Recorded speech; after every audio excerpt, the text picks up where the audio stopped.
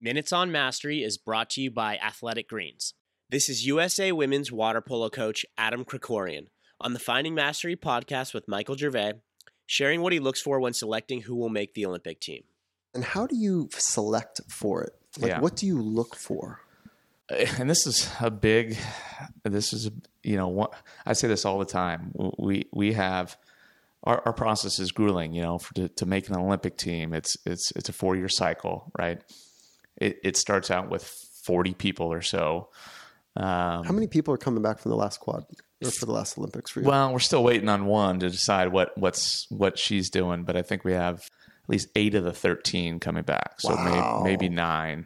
Was it a young team or it was a very young team? That's right. So that's really cool for you. Yeah, it's cool. Everyone, I'm hesitant to say that because everyone always says, "Oh, you got everyone coming back. It's going to be a piece of cake," right? Obviously, that's the furthest thing from the truth. You have no idea what's going to come in the next year, almost 4 years, let alone the next year, right? Mm-hmm. But it is exciting that there's going to be some continuity, at least. But sometimes with continuity comes complacency, and we can get into all that stuff later. And so we start with 40 people, and we just, you slowly kind of dwindle down, and it's a cutthroat environment. It's a very competitive. We try to have fun with it as well, but realistically, it's a competitive environment. And at the end of the process, a lot of times the players really just kind of end up selecting themselves by. This is my take. I'm sure a lot of people wouldn't agree, including some former players who don't end up making it. But certainly there's a talent level involved and intelligence. And that's pretty easy for me to see.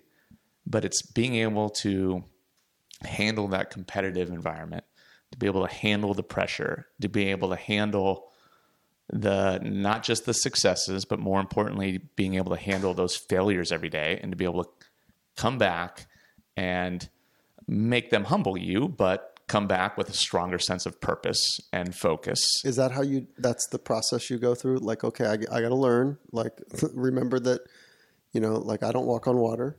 And then, okay, what am I going to do to get better? And what is the purpose that I'm really after for this thing? Yeah, absolutely. Is that your process there? Okay. And then you said handle pressure. The handling pressure that's an interesting word. Yeah. So there's handling competitiveness is what you said. Yeah. I just added pressure. It's not right. Handling the competitive environment versus loving and thriving and relishing it and dwelling in it. It feels like you love it. Well,